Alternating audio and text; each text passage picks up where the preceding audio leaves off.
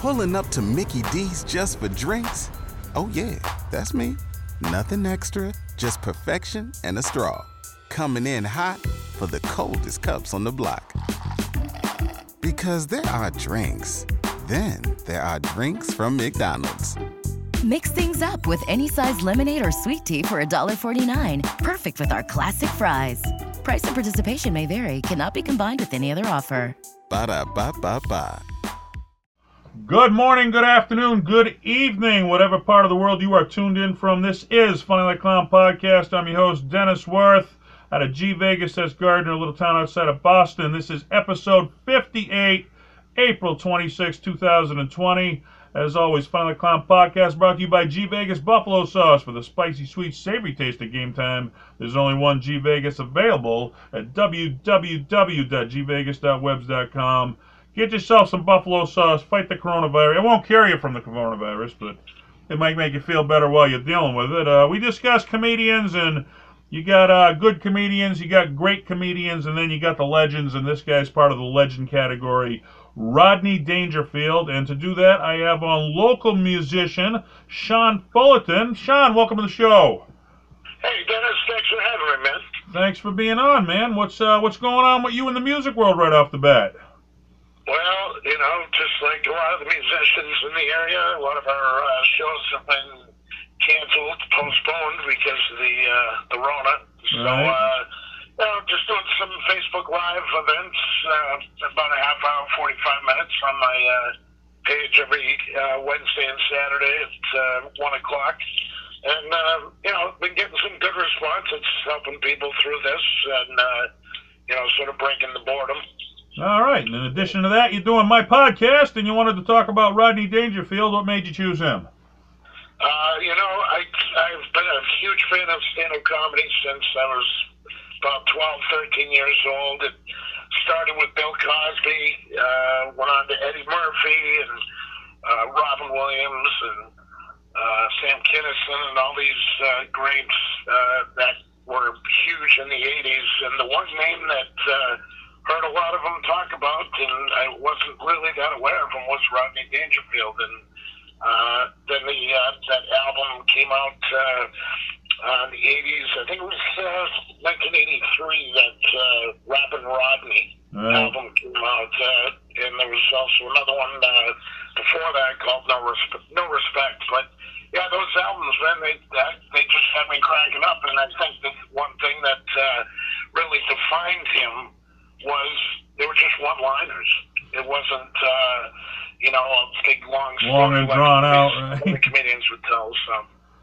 All right. So, I mean, you mentioned it. He was known for the catchphrase, I don't get no respect. And, I mean, now you're big into the music scene, and I'm big into the comedy scene. So I like to compare the two because we're both entertainers. But, I mean, do you have to have something that's your own style in music to stand out? Because, I mean, that was his catchphrase, I don't get no respect. That's what defined him from other comedians. But, I mean, it's like Jeff Foxworthy with You Might Be a Redneck, or you mentioned Sam Kinison, he was known for the scream. But, I mean, is it like that in music? Do you need something to make you stand out from the other musicians? Well, I mean, if you think about visual looks, I mean, look at Kiss. I mean, they were just an average rock and roll band when they started, and they, whether they were advised or whether they figured it out on their own, they needed a gimmick. Right. And, looking back on Rodney's career, I know that he started off writing for comedians and then tried to do the comedy thing himself, and it just wasn't working. He needed to support his family, so he did some odd jobs. And when he came back into comedy, it was, it was okay, but he realized he needed an image. And so I think he was, if I remember correctly, I think he was influenced by some character on the Jack Benny show that the self-deprecating humor and which is just awesome. And Rodney's the best at it. And so as far as music goes, you need an image. You need something that's gonna set you apart from the rest of them, other musicians. And in my case, I'm just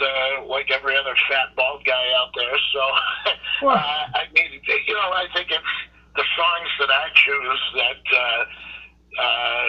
sort of set me apart, because I try to do songs that I don't hear other people doing, and my guitar influences in my playing really, I try to mix it up with as many of my favorites as possible. So I think that does sort of give me a slightly different approach. A little bit of an edge, right? No. But I mean, have you ever, I mean, everybody thinks if you tell them you do music or you do comedy, they think, you start right at the top. They don't really. You mentioned Rodney. He was selling aluminum siding during the day and doing stand-up at night because, nobody starts at the top. But, I mean, have you ever had friends think that's all you do for a living is just music? You don't have a regular job? Or? I think the way musicians specifically, I can speak about musicians, I think the way that they are portrayed in the media or just the glamorous life that people think they lead, I think, they just assume when they hear that I'm a musician that, oh, that's cool, that's all you do, and oh my God, you must... They think it's a packed house every night. They don't realize some nights, some nights you got a packed house, other nights you're playing for 5 drunks, you don't know. Yeah, oh yeah, if you really pay attention and listen to some of your favorite A-listers, as I like to call them, they'll all tell you the same type of story that I can tell you. That just what you said, you played to 5 people, even though you advertised for months on end that this particular show was coming up. You might have, a small handful of people, and you got to do your best. Some nights you hit a home run, some nights you don't. What's that? Some nights you hit a home run and get a big crowd, and some nights you don't. Like you said, you got to make the best of it either way, Yep, you got to do your best to capture their attention, grab them by the throat, as they say. All right, so let's get into it. Let's see. Rodney began his stand-up in Catskill Mountains, that's northwest of New York City. And, this was back in a time, nowadays, if you want to be a musician or you want to be a comedian, you can go down to the local bar and give it a shot. But back in the day when he started, you had to sell everything you own and either move to L.A. or New York to try and make a go out of it, because they didn't have, open mic nights back then or nothing like that. So it's certainly a different era now than it was back then for him, Yeah, definitely. I mean, it's, the great thing about Rodney was he became a trendsetter. I mean, he did a lot of the legwork, as you're saying, that other comedians followed. And, I'll be honest with you, I'm not familiar with a lot of the comedians that came pre-60s. Right. As I said, that probably the earliest comedian besides Rodney that I really got into who had an early career was Bill Cosby. And I think a lot of that legwork that they did really set in motion what future comedians had to do. And then as time went on and comedy became, I grew up in the 80s, so I remember comic relief being huge. Oh, sure. And,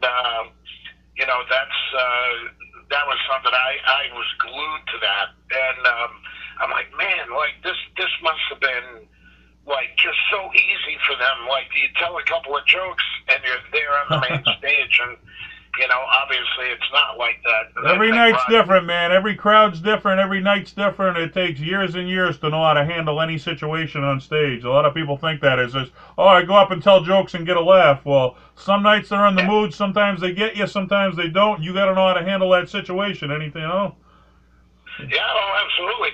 And I'm sure you've done this in your career, but when I started off as a musician, I started off doing the open mics. And, in a sense, as I've learned down the road, that when you do an open mic, you're basically doing a rehearsal of a song or a set of songs in front of a live audience. And that is absolutely one of the hardest things you could ever do in your entertainment career. I mean, you might have a small handful of people that just, will grab it by the balls and just do it and not even think about it or get nervous. Right. But, if you're human, there's going to be some nerves, and it's it's really tough. Well, starting really out, you got no material, you know. I mean, now I'm sure you got that one song you can go to that you know everybody's going to like. When you're starting out, you don't have that, you know. Now I got those few jokes I know everybody's going to go to, you know, I can go to, like your safety net. But starting out, you got nothing. So, I mean, it's painful. Yeah, it can be tough. But, you know, it could be that one song, or in your case, it could be that one joke that'll catapult you into, The next level, right. Lifetime of success. I mean, it could come down to that one moment, you know. Keep working on it, yeah. So it's, but yeah, Rodney, I think, was a real trendsetter, and I mean, to have the wherewithal, to have the mindset, to be like, okay, what I'm doing is not working necessarily. I got to come up with a way to get noticed. To capture people's attention. And I think something that doesn't ever really get talked about with Rodney, and I think this is very important to bring up. When I mentioned, you know, Kiss earlier, they realized, like, okay, they were just a band, like they weren't doing anything different than what other people were doing. And as, you know, they came up with that image, that makeup, image that they've had, and that really catapulted them to success. Got them out, yeah. Made them stand out from everybody.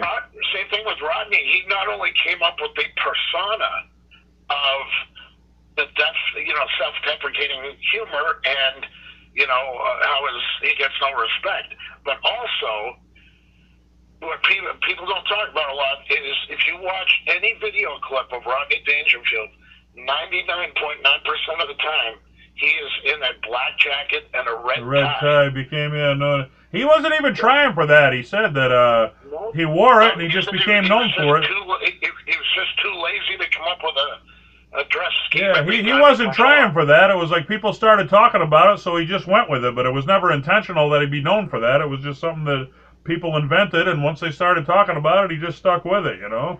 Yeah, absolutely. Hey, you stick with what works. Yeah, there you go. So he became a regular on late night TV in the 60s and the 70s, where he started to gain some notoriety. And the notoriety from being on late night TV developed into a Las Vegas casino act. Have you ever been to Vegas? I have. Now, do you see out there, they get what's called residency out there, okay? Like, this is why you come to our hotel instead of the other. Like, Chris Angel, he has one hotel where he has residency. Penn and Teller, they got one hotel, he have residency. Brad Garrett, he has residency. And they try to get the stars to, you know, they got residency. That what makes you go to their hotels, so. Yeah, well, the Beatles Love Show has been out there for, I think, about 12 years now. Something along that line. Yeah, they used to have, the impersonators of the Rat Pack there. I forget it was, Yeah. So, he was out in Vegas, and... well, they all got their shtick out there in Vegas. Every casino's got their shtick to bring you in the door, you know. This is our guy. This way he comes see us. Yep, absolutely. Rodney was a master of making that happen, yeah. He certainly had a good thing going out there, and you know, you mentioned the late night talk shows. I did not know this until recently, but he appeared on the Tonight Show 35 times? 35 times, yeah. Isn't that a record? It's got to be damn close. I know Carlin's got the most HBO appearances, and I think Rodney was second. We talked about, I forget who the guy was who had more than him, but I think Rodney was second on most Tonight Show appearances. But he was a regular. I mean, we'd kill to be on it once, you know. I mean, that shows the level he was at, you know.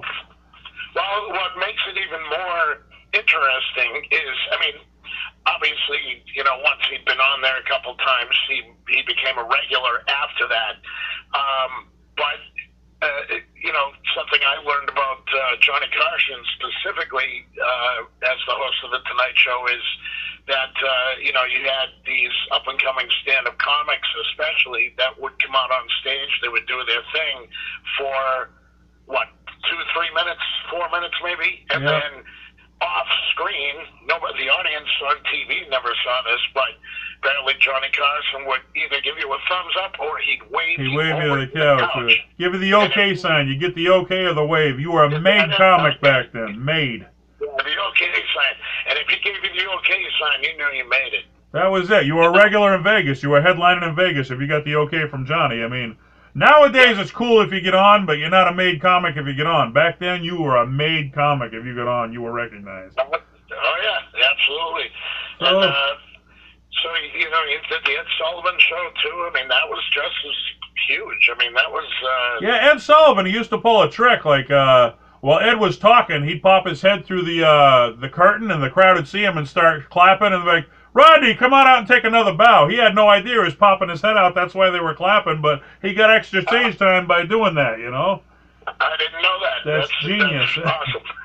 So let's see. He started out doing movies. He did little bits and parts, and I didn't even know this one. In the 1970s, he was in a movie called The Projectionist. He had a small role, which I've never seen. Have you seen it or no? No, I have not seen it.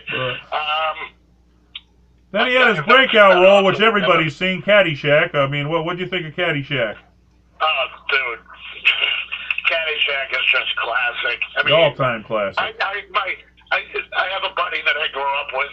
I grew up in Dover, Massachusetts, and you know, he and I were both into sports. And then as we got into high school and stuff, you know, we kind of not didn't hang out as often, but like our interests changed. You know, that's when I started really getting into music and wanting to do that. He comes from a line of police and fire department personnel, and but one thing is two things actually that we always sort of kept in common was we both loved stand-up comedy, and you know, we both liked a lot of the same music. And what was really cool was the one joke that we always used to just throw out there, the one-liner from Caddyshack, you know, oh, the last time I saw a mouth like that, there was a hook in it. You know, I mean, that was just classic. You know? I did that. We had old comedy albums. Me and my friends, you'd constantly shoot lines from the albums at each other. That's how you responded to each other, was great comedy lines. Oh, absolutely, absolutely. You know, what was the other one? If you wear a hat like that, you get a free bowl of soup. Oh, Yeah. looks good on you, though. Who'd wear a hat like that? Oh, looks good on you, yeah. But they had no idea that was going to be such a hit. I mean, he was relatively unknown back then. I mean, he was known, but not the big, you know, movie star he was then. And they hit magic with that somehow. And he didn't think he was doing good. He was telling the director, I'm dying out here. He's like, why? He's like, the camera people ain't laughing. Like, well, they can't laugh. You'll hear it in the movie, you know? It's like, he didn't think he was doing good. He was killing it, but he didn't know. Oh, yeah. But that was followed by the movies Easy Money and Back to School. What do you remember about those movies? To be honest with you, Easy Money, I did not see that only because, and this is going to sound weird being a Rodney fan, but I didn't even know about it. Really? The only scene that I have seen like on YouTube that seems to pop up anytime you put it on is the scene where he's trying to take the picture of the kid on the rocking horse. That whole scene. But I do remember seeing Back to School, and that is what exposed me to Sam Kinison. Yeah, that was one of my favorite movies of all time. I mean, the fact that Kinison was in it, he's my favorite comic, but I mean, I thought it was just one of his best work. It was a classic, like, summer film in the 80s. Everybody had to see it. Oh, yeah. Oh, I remember seeing it, and, you know, I loved Rodney's performance in it. Thought it was great, but that's what exposed me to Sam Kinison. And, yeah, it was... I was hoping Rodney was going to make more movies. I did. I remember him in a couple of Miller Lite commercials. Yeah, he did some beer commercials, yeah.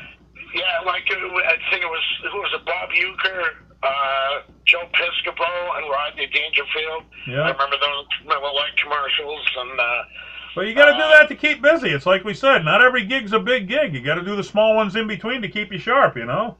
Oh, absolutely, absolutely. Well, it changed things up too. This is what I was referring to.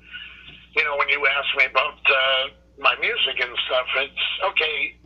Yeah, I play acoustic guitar and I sing and I play harmonica, but it's the songs that I perform that I try to change up. It's like, okay, I'm not going to name specific songs. I don't want to go down that road, but there are songs that I refuse to play simply because everybody else plays them, and I don't want to be in that.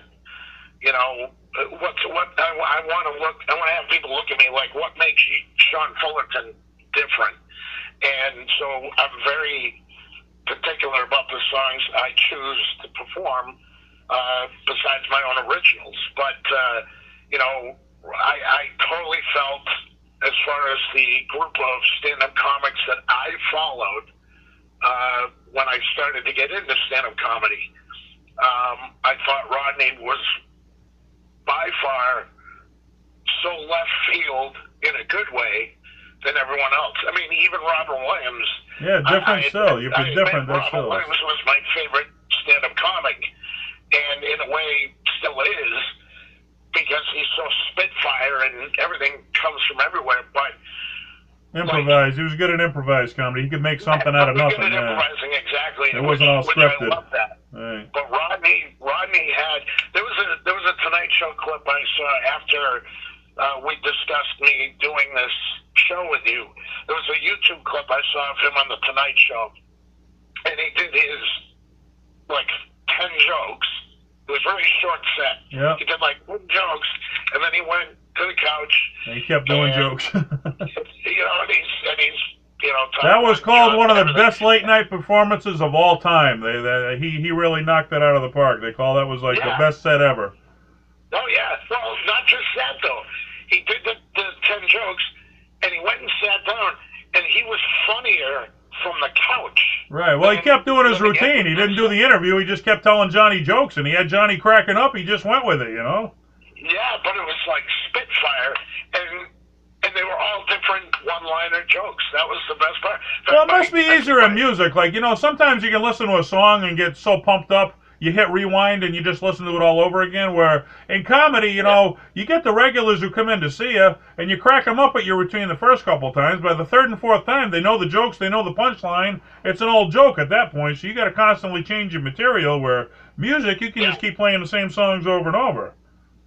Yeah, it's definitely a different vision, a different connection. Right.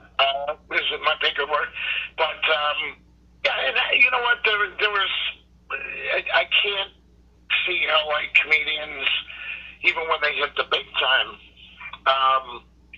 just from my own exposure to watching it since I was 12 years old, that every now and then you will hear a joke repeated, but sometimes it's. They come up with this, people come up with the same premise, that happens in comedy, where two people who don't even know each other. My brother and I are huge fans of Monty Python and Saturday Night Live, especially from the 80s. And, I mean, we're constantly quoting, skits and jokes. In fact, my brother and I, during this lockdown, we thought, well, we'll bring some laughter.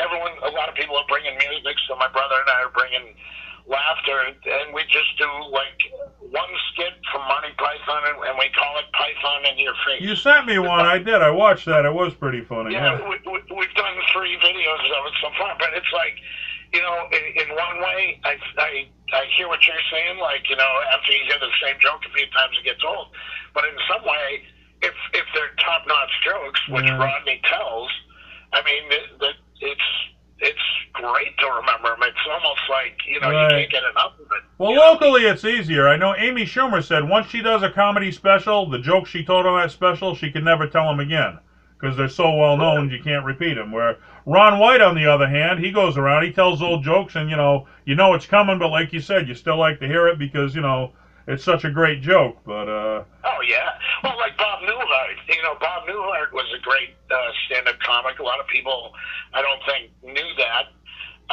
But Bob Newhart is another one of my favorite stand-ups. And some of the best-selling comedy CDs, well, back on his cassette tape, but albums, will say. He had some of the best-selling comedy albums of all time, Bob Newhart. Yep, exactly. And the weird part is people of my generation, anyway, really don't know that. Well, I remember for the Newhart show, that was our generation. Our parents would remember his comedy albums, but we remember him from TV, yeah. Well, sure. But I remember him, his the classic routine of, taking the woman on for a driver's test. And my buddy and I, we're a huge buddy of mine that lives in Westminster, We're huge Bob Newhart fans, and we went to see him. I'm trying to remember now, 3-4 years ago. And the guy's pushing 80, and he's still out there doing it. And he might be even older than 80, actually, now that I think about it. But anyway, and he did, nothing new. They were all the old jokes. Right. We didn't know that. We thought, he might have some new material, but they were all his old stuff, and the place was just roaring. It was amazing. Well, you mentioned Robin Williams earlier. Now, do you ever hear you can get typecast in a role? I mean, Robin only did comedies, and he got typecast in that role. Then do you remember he did, I forget the name of it, where he worked at a photo mart, and he had pictures of a family, then he broke in their house because he wanted to be a part of the family, and he played like a different role? Oh, yeah. All right, well, I can't remember the name of the movie. Yeah, I don't either, but I mean, Rodney took a differential move from what he naturally did, and he appeared in the movie Natural Born Killers. Did you see the movie or no? I've seen the movie. What did you think about his role there? What did you think about that role? Well, it was typical Rodney, but it was dark Rodney. It was dark. It wasn't what he normally did, yeah. It's funny because if you look up, like if you go on Rodney's website or if you go on the Wikipedia page, they talk about him playing like an abusive father. And so you're kind of looking at it like, wow, did he pull a Robin Did he Williams? play his dad, right, yeah.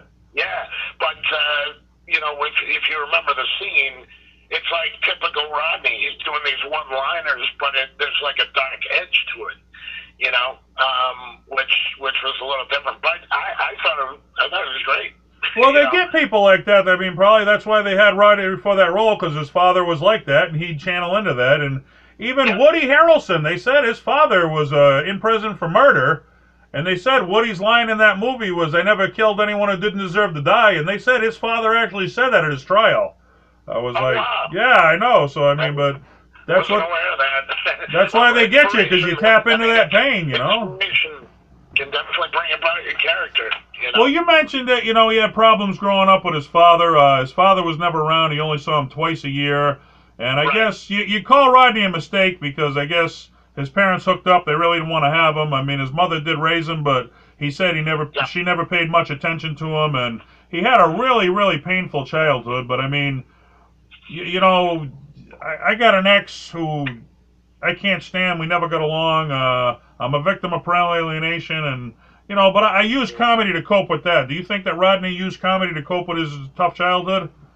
Oh, absolutely. If you can, I think that's an important part of where he came from in developing the character of Rodney Dangerfield. It's important to know, I think, first of all, for your listeners, that, Rodney Dangerfield was, according to quotes I've seen from his wife, or his widow, that, he was a very respectful person. He was nothing like the guy you saw on stage. Yeah, a few people are. He would jump around, but he was a romantic. He was a sentimentalist. He was sweet guy. A family man. Oh yeah, he was known as a sweet guy. But I think that self-deprecating humor, instead of becoming an alcoholic, you learn to laugh at your pain. You got to laugh at your pain. It either drives you crazy or you learn to laugh about it. Yeah, absolutely, and that's where some of the best songs come from. That's where some of the best comedy comes from. So at age 15, he started writing jokes for comics that performed in resorts in New York City. Then he struggled financially. He got fired from being a singing waiter, and then, like you said, the supportive. I love his quote about that. At the time he got fired or something, I was the only one who knew. Yeah, that's how popular he was. He was the only one who knew he quit. But like you said, he had a family to support, so he had to go to selling aluminum siding in the 50s, and he quit comedy for a while. But even though he quit comedy, even while he was doing aluminum siding, on his breaks, he'd write down jokes on a paper and throw them in a briefcase. And by the time he made his comeback, he had a briefcase full of jokes. Oh yeah. And that's what's so fantastic about about Rodney is, like, he knew that's what he wanted to do, but he knew the right thing to do was to support the family. Right. But, you know, not give up like, it'll never happen, forget it. And you'd be surprised how many people I personally have heard say stuff like that in the music world. It'll never happen, forget it. I'm just, you know, we're quitting the band, or we're, you know, whatever. And it's, you know, if you have it in the back of your head that you can still do it, that's a huge step in the right direction. The ones who stick it out are the ones who make it. Yeah. So, let's say, 1960s, he tried to come back. He worked a day job, did comedy at night. He started working hotels. He fell into debt, he said, for over 20 grand trying to do stand-up comedy. He couldn't get booked. He said he made a joke. He took one gig, was so far out, he was reviewed by Field and Stream, which, I mean, and it's like you said, you do the open mic starting, okay, and you don't start at the top. I mean, what's the worst gig you remember? You ever play like a really shitty place somewhere that stands out to you? Yeah, I mean, it's happened, dude. I played a place in Worcester once during the middle of the show. A lady came in, an old lady with a brown paper bag, and she was trying to sell you fish out of a brown paper bag. That was the classy places I played coming up right there, you know. You can't make that up. Yeah, I know, right? It had to happen, you know. For me, the one that pops into mind was my brother and I used to be in an acoustic duo called The Basics, and we used to play a place out in Marlboro called The Lazy Dog, and we were the act for the evening, and we were about maybe an hour or so into our set. We took a break, and during our break, this girl comes in, already hammered, you know, and you know, she was meeting up with some friends, whatever, but you could just tell she was out of it. Anyway, we went up. After about 15, 20 minutes break, we went back up on stage and we started playing, did a few songs, and the crowd there was into it. Everything was cool. We were happy. And all of a sudden, this girl comes up to the stage and yells out, "Megadeth!" And remember, we're an acoustic duo, okay? I play guitar, my brother plays tambourine, and we both sing. And she wanted Megadeth. So, of course, we joked our way out of it the way we usually do, and she just kept insisting, "Megadeth!" And when we finally said no, she said, "Sellouts!" And she spilled the contents of her purse all over the floor. Oh, and then she locked herself in the women's bathroom, which required the police to show up. Oh, and I guess in a funny way, that's probably the best gig I ever had. It would have been interesting to hear an acoustic version of Megadeth anyway, if you pulled that off. Yeah, I'd have to figure out a way to do that. Practice that one, right? All right. So, yeah. As we said about Rodney, he decided he needed a character. You know, he had mild success. That was when he started to get some mainstream success, when he did the character. He developed a character where nothing goes right, and he took the name Rodney Dangerfield, which, as you mentioned, was a character on the Jack Benny radio show, and it was also a character in the Adventures of Ozzie and Harriet TV show. And that character on the show, actually, he was a singer who was signed with Camp Records, and when he took the name, they thought he was signed with Camp Records. They thought he was the actual character, where he was just using the name, you know? Yeah. That's funny. Yeah, I was very surprised to see what a musician in his line of credits. Well, Rappin' Rodney, believe it or not, that was one of the top 100 raps of all time. They voted it. I mean, here's a comedian doing a rap as a joke, and it's considered one of the best raps of all time. Right, but I was thinking, because I didn't think of it as him being a musician. When I hear the word musician, I'm thinking, oh, he plays an instrument too. Right. You know, but I couldn't find anything. But yeah, as I said earlier, man, that Rappin' Rodney record was just unbelievable. I remember my favorite line from the song was, "My car broke down. They called AAA. They left the car and towed me away." I remember when I called the suicide hotline and they put me on hold. I almost cracked up at that. Yeah.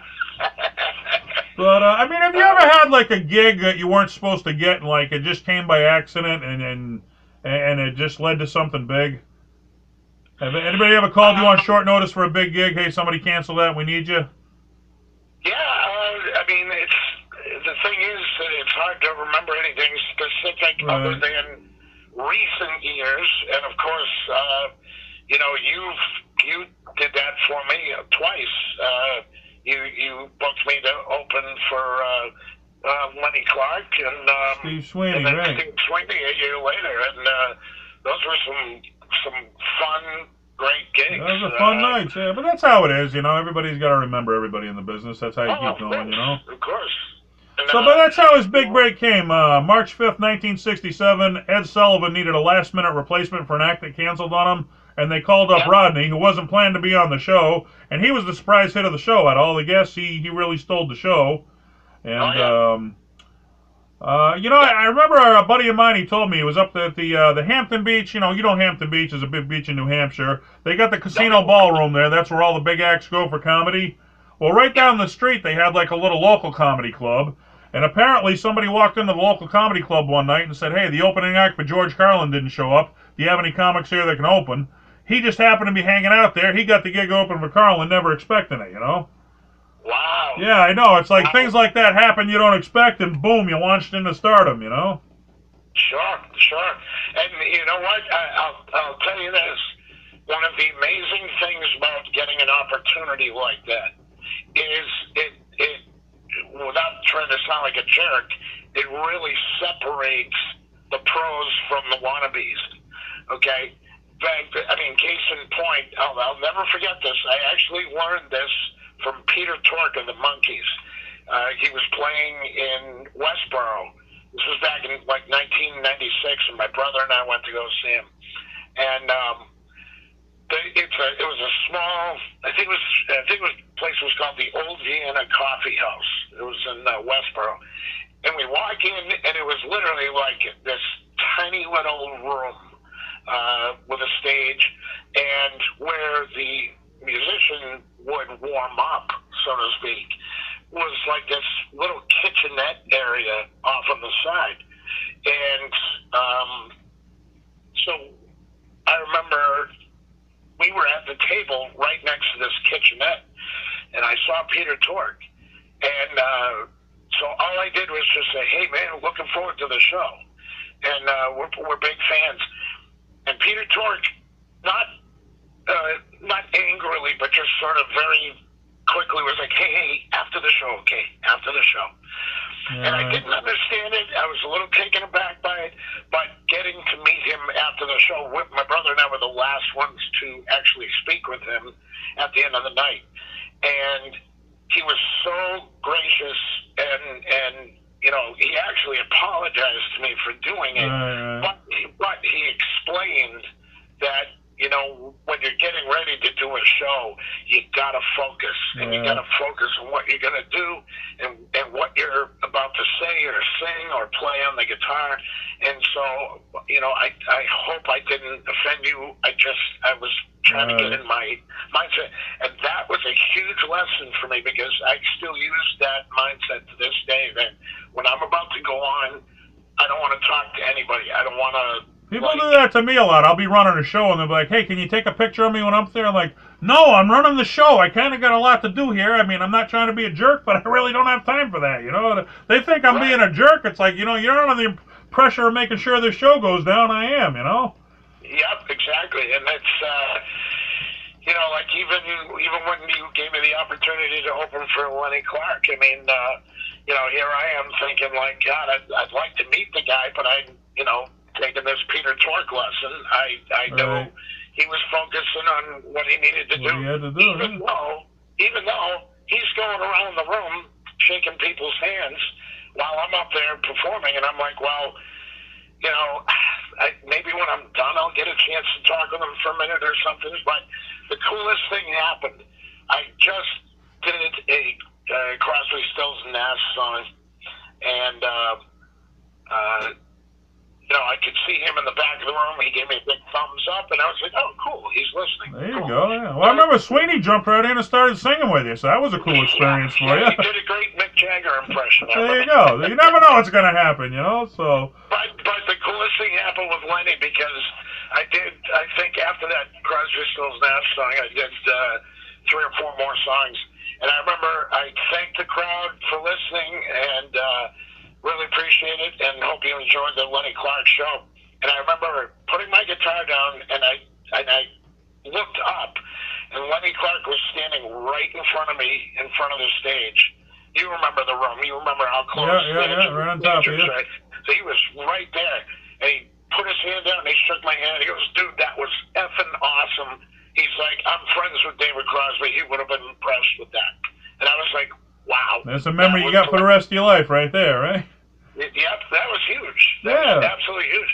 And it was great, because being a musician who loves stand-up comedy, it was great that me being a musician impressed him, someone of Lenny Clark's stature, enough to say that to me, and I thought that was really cool. Well, what was cool about him was we had a table set up in the back, behind the stage for all the comics, and I'm like, that's where the comics, sit while you're performing. He's like, nah, I'll go in the lounge, because he knew if he sat there that everybody was going to focus on him. They wouldn't have watched the acts before him, and he didn't want to take away from that. So he went into the lounge until it was time for him to come out, so, he didn't want to draw the attention off the other performers. I thought that was really cool of him. That's very cool, and, it's, I remember with the Steve Sweeney show, I remember, it was not quite the crowd we had expected, but he made the best of it. And, that was midsummer. I learned I know better than do a midsummer show, but I was trying to make it work. I should have waited till the fall. It would have been better. Yeah.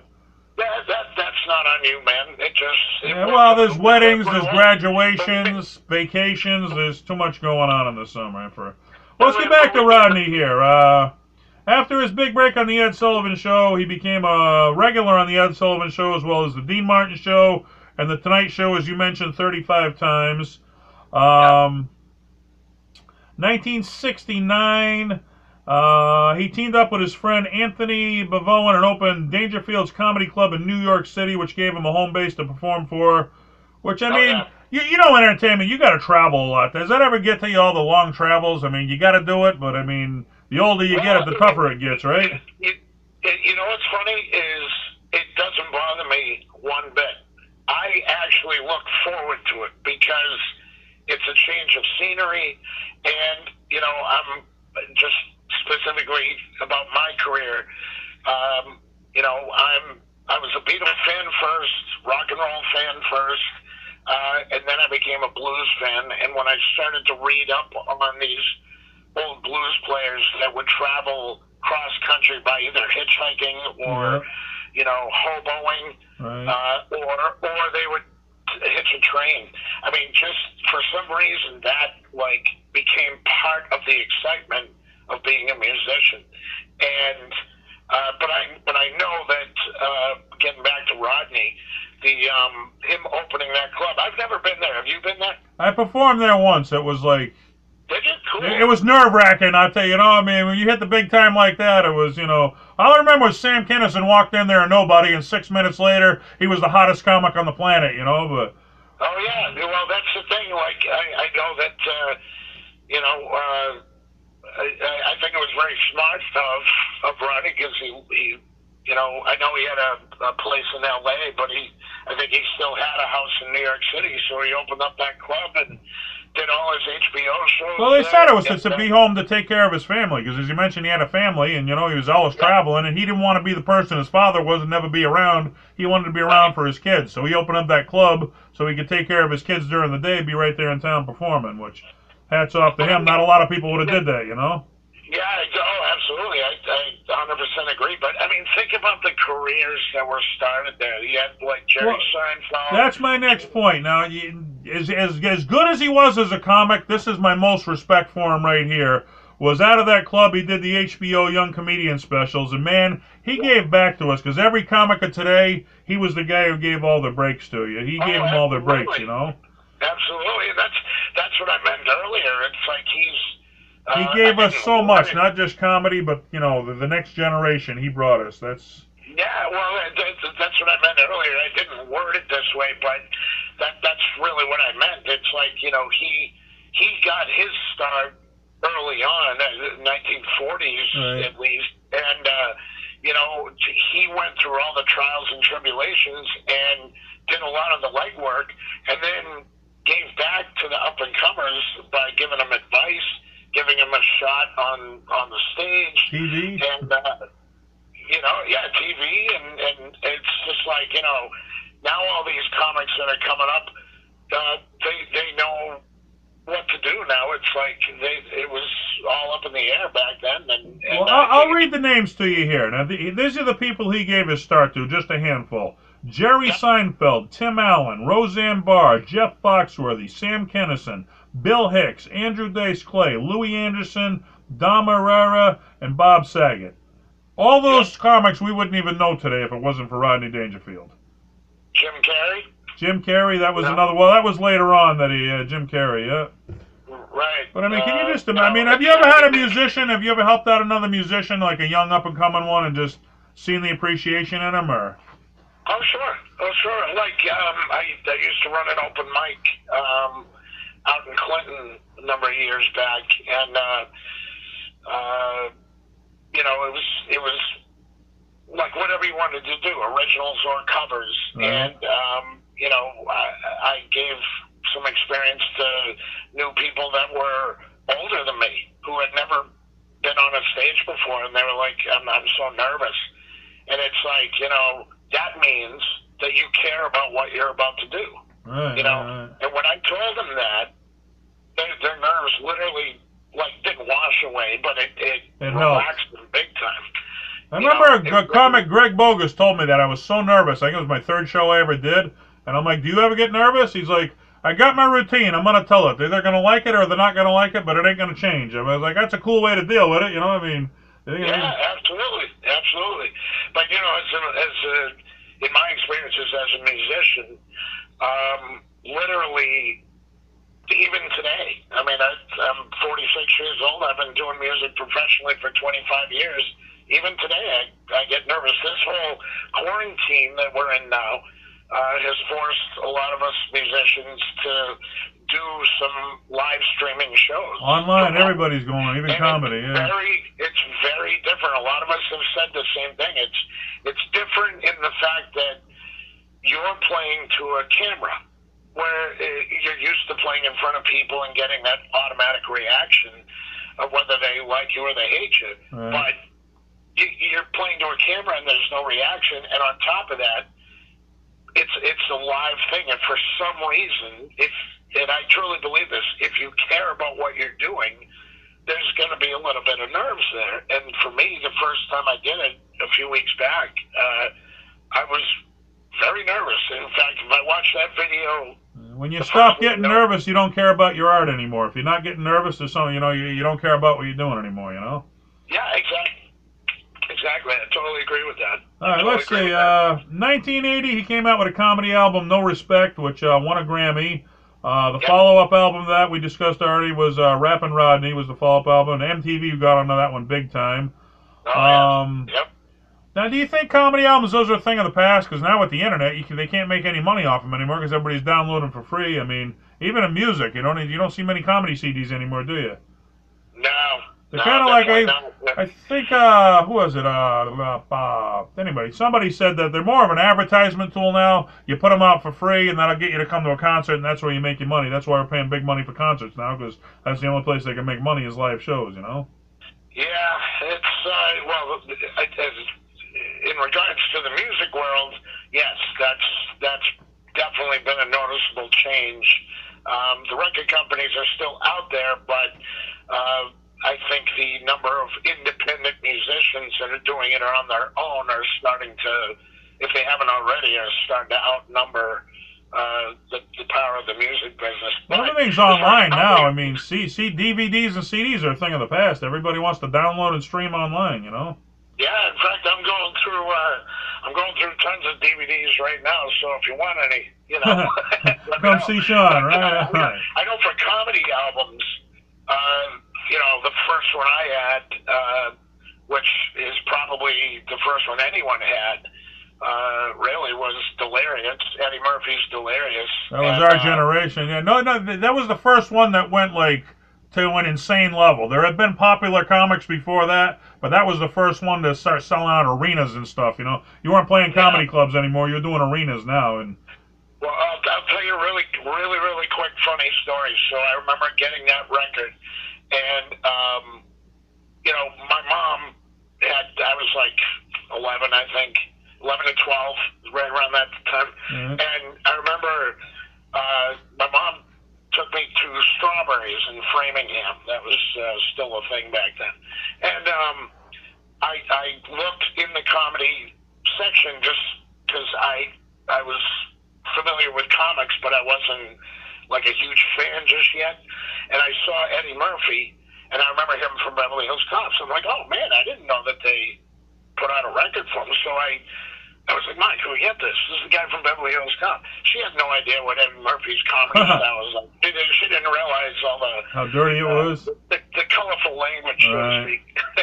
So she didn't like that. She didn't like that we had that record. But you had to hide those from your parents, absolutely. And then we got into Bill Cosby, and I have all of Bill Cosby's records still, and I think I loved the difference between Eddie Murphy, who could use the F word and stuff to his advantage, but I also liked that Bill Cosby could get away with being funny. And I think on record, there's only one time that he swore. And that's the thing in comedy. If you work clean, you always work. If you work dirty, you can only work certain places. You don't get as much work. You do what you love to do, but you don't get as much work. But that's what I loved about Rodney too, is that he was just friggin' hilarious with the one-liners and didn't need to swear. Right.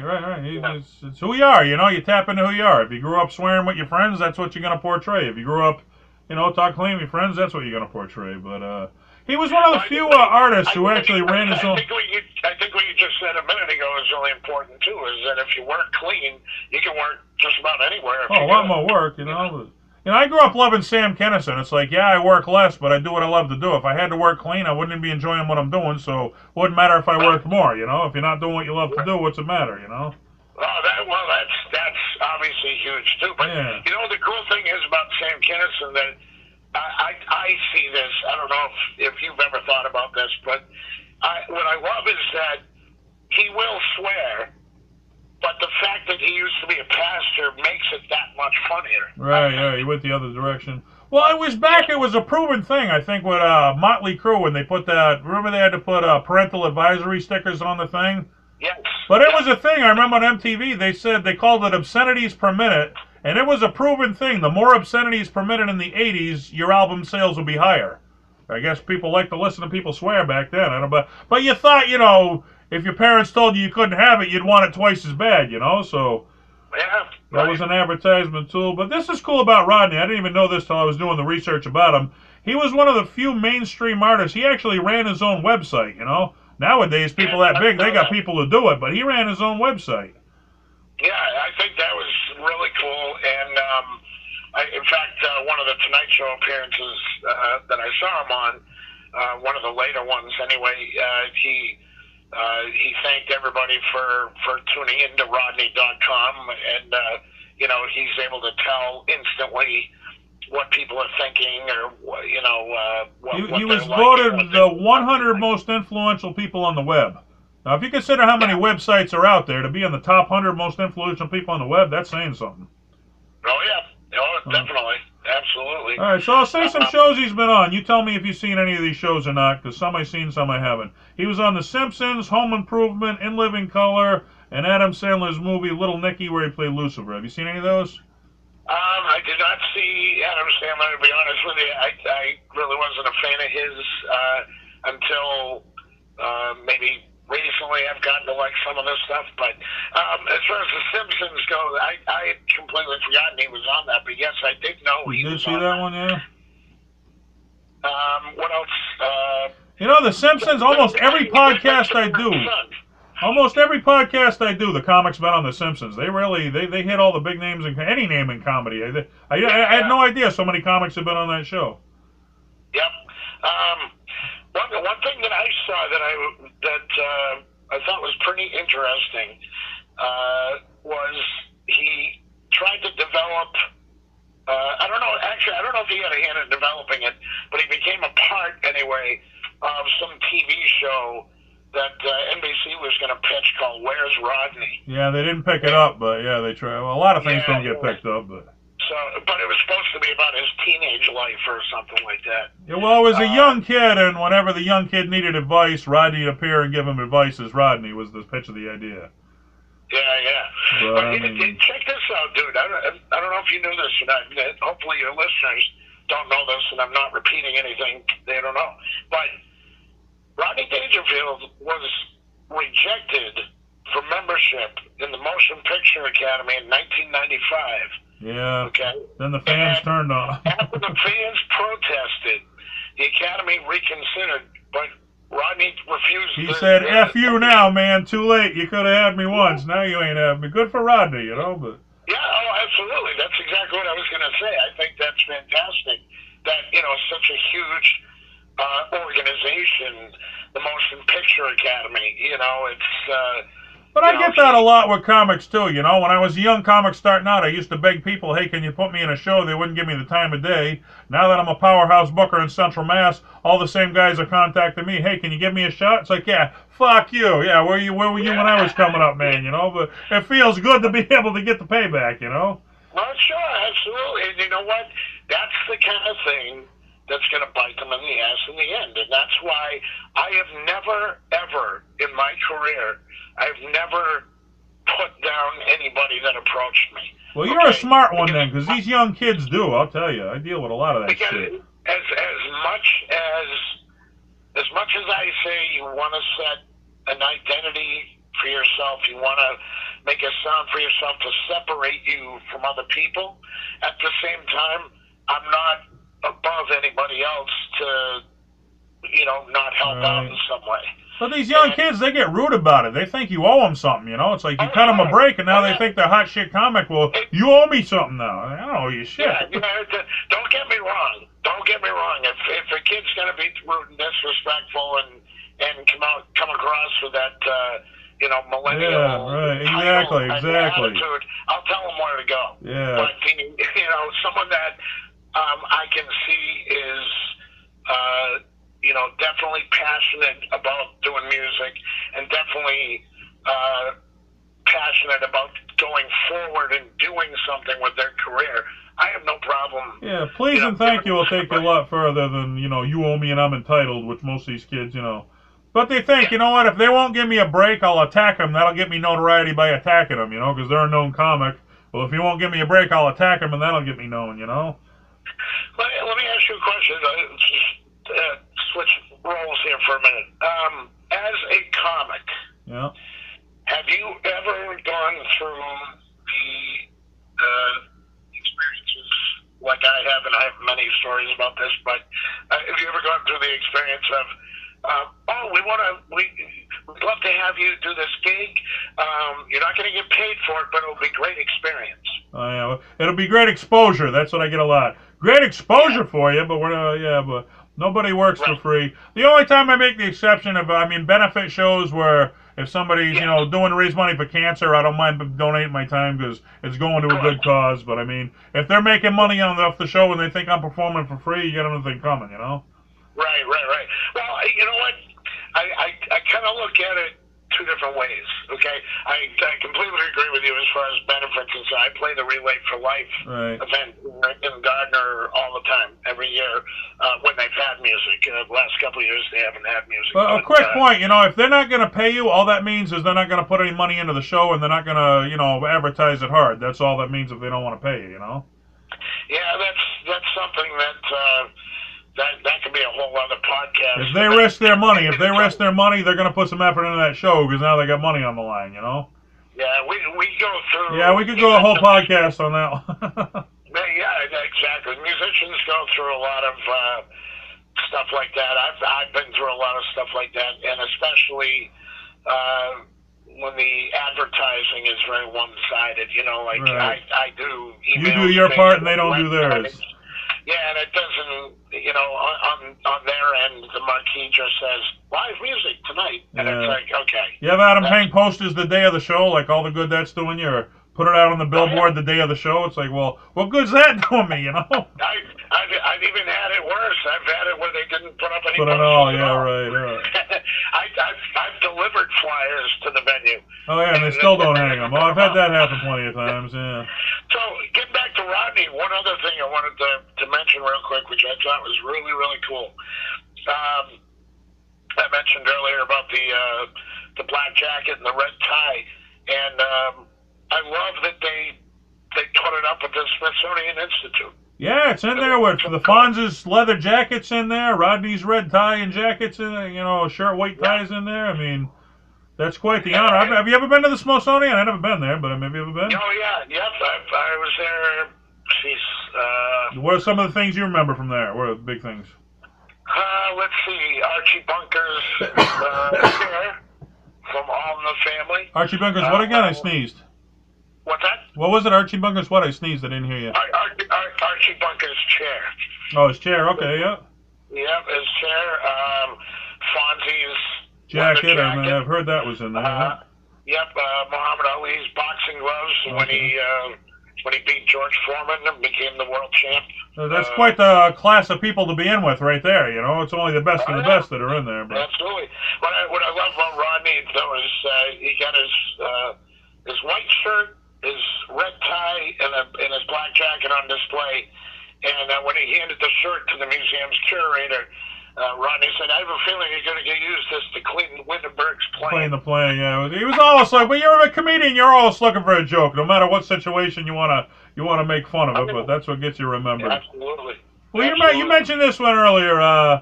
He gave Jim Carrey a break. He signed him to open for him in Vegas. He actually toured with him for 2 years after he caught Jim Carrey at the Comedy Store in L.A. So can you imagine touring with Rodney for 2 years and being his opening act? I mean, that's just quite the give back right there. Well, for 2 years, too, and, you know, anybody who knows Jim Carrey, his stand-up routine was just, you know, take Robin Williams and multiply it by 10. It was different. It was different. Different cells, yeah. Yeah, absolutely. My favorite Jim Carrey joke that I ever saw, being a harmonica player, I have to appreciate this. He was on The Tonight Show, and he said he wanted to do his impression of Wile E. Coyote after a bad fall. And so Johnny Carson's like, okay. You know, not sure what to make of it. And he says, here's Jim Carrey doing Wile E. Coyote after a bad fall. And Jim Carrey takes out a harmonica, puts it in his mouth, puts his hands by his side, and literally just walked across the stage up and down, while blowing in and out of the harmonica. And it was so funny. It was exactly the sound that you would hear from those all the sound effects. You know, it was great. So I guess he had a great career. Then in 2001, he had a mild heart attack backstage at The Tonight Show. Funny part of that, he was a pot smoker, and he said while he was in the hospital, the nurses were complaining he was smoking pot in the hospital room, but he was Rodney, so they looked the other way. He had brain surgery to clear up his bloodstream for a heart valve operation. The operation didn't go so good. He was in a coma for several weeks, and then October 5th, 2004, he died at UCLA Medical Center. You being a fan of Rodney, you wanted to talk about him. What do you think his legacy is? What would you want other people to know about him? If you have not heard Rodney Dangerfield do a stand-up routine, you are missing out on some of the best laughs you will ever hear. If you can appreciate quick, one-liner, self-deprecating humor, Rodney's your guy. There's no one better. I think it was, trying to remember who said it. I think it might have been Jay Leno who said that Rodney, hands down, is the best stand-up comic that ever lived. Right. And if you think about it, if you watch some of your favorites, your favorite being Sam Kinison, mine being Robin Williams, but, I mean, Rodney has such an impact on all of these guys that he helped produce, really. you can see a little bit in their routines of how he helped them out. And I just, I mean, talk about a juggernaut of not only experience but information that helped all these comedians that people appreciate today. It all started with Rodney. He was the Godfather. He was the Godfather of our generation, you know? I mean, our parents' Godfather would have been Groucho Marx or Lucille Ball. The kids of today probably be Chris Rock or Bill Burr. But of our generation, Rodney was the Godfather that brought us all. One point I want to make, and we've talked about a lot about how music and coming up and comedy, it's a tough business. And the biggest thing, and you said some people tuck tail and they run and they stop doing it, sell the gear and quit. Other people stick it out. Those are the ones who make it. Rodney, when he was a young comic, he actually turned on Carson's Tonight Show, and Carson did one of Rodney's jokes. And Rodney actually wrote a letter to Johnny Carson saying, hey, you got a joke thief on your staff. They're stealing my jokes. And Johnny got this, and he's like, who the hell is this no-name son of a bitch talking down to me, Johnny Carson? And he wouldn't put him on the Tonight Show forever and ever, because that pissed him off. Then just out of a, coincidence, Johnny happened into a club that Rodney was performing that night. And he bumped into Rodney, and Rodney took him off to the side, and he said, hey, I was wrong about that. I want to apologize, which he wasn't wrong. They did steal his joke, but steal it or not know your place. You don't talk down to Johnny Carson. And after he apologized, that's what finally broke him into the Tonight Show and his big thing. So don't ever give up, Really? I was not aware of that. Yeah, he wouldn't have him on forever until he apologized, and even though he was right, they did steal the joke, That happened to me. I did a local television show, The Comedy Kitchen, and I had Jackie the Joke Man Martling on, and I was trying to explain to him, this camera does this he's like, what's my camera? This one? Let's do it. I got it. And we did it, and then after I sent it to him, and he's like, well, geez, I'm only looking at one camera. Why didn't you tell me? And I almost felt like saying, I tried to fucking tell you, you wouldn't listen, But I said, no, he's Jackie the Joke Man. I'm a local comic, and I shut my mouth. And that's what the kids of today don't understand, You don't talk down to somebody who's ahead of you in the business, even if you're right, man. And I thought that was a good lesson. Yeah, definitely. And, I can see why certain kids do speak up, or certain people, I should say, do speak up. I remember seeing Livingston Taylor. He performed here in the Westminster area at the local high school, Ashburnham, I should say. Yeah. And I got tickets, and I went to go see him. Well, my middle name is Livingston, okay? So after the show, I went up, I just shook his hand, and I said, it was a great show. My significant other at the time was the one who said, oh, Sean's middle name is Livingston. And I remember, this has nothing to do with music, but I just remember learning that lesson you just talked about from this exchange. He looked at me with his kind of like a side glance, like he didn't believe it, and he goes, really? And I went, yeah. And he said, you're telling me that your middle name is Livingston? And I went, yes, it is. And he just looked at me for a minute, and he says, are you bullshitting me? And I said, no, I'm not bullshitting you. And I started to get irritated. But then I thought, no, I'm not going to do this. I'm not going to. And so in a roundabout way, that I kind of learned that lesson. Like, you know what? Let him think what he wants. Right. If I'm not, And so anyway, it was cool. It was a good lesson. It was a good exchange, and I really appreciated meeting him. Even though that the exchange at the end was a little ugly, but it was didn't go the way you planned, right? Yeah. So all right, anyway. So I got the fans chimed in here. You want to take a few fan questions here, real quick?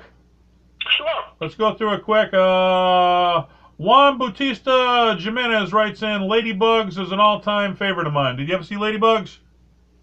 No, I did not. I didn't see that one either. I remember he coached the girls' soccer team. I remember a little bit about it, but it wasn't one that I saw. Steve Gamlin writes in, girls, this is Lou. Lou, this is girls. That was from one of his comedy specials there, I remember, where he had some big, hairy, fat guy there. He was making fun of him. Lou, this is girls, like he'd never seen a girl before, but that was his genius of it, I guess.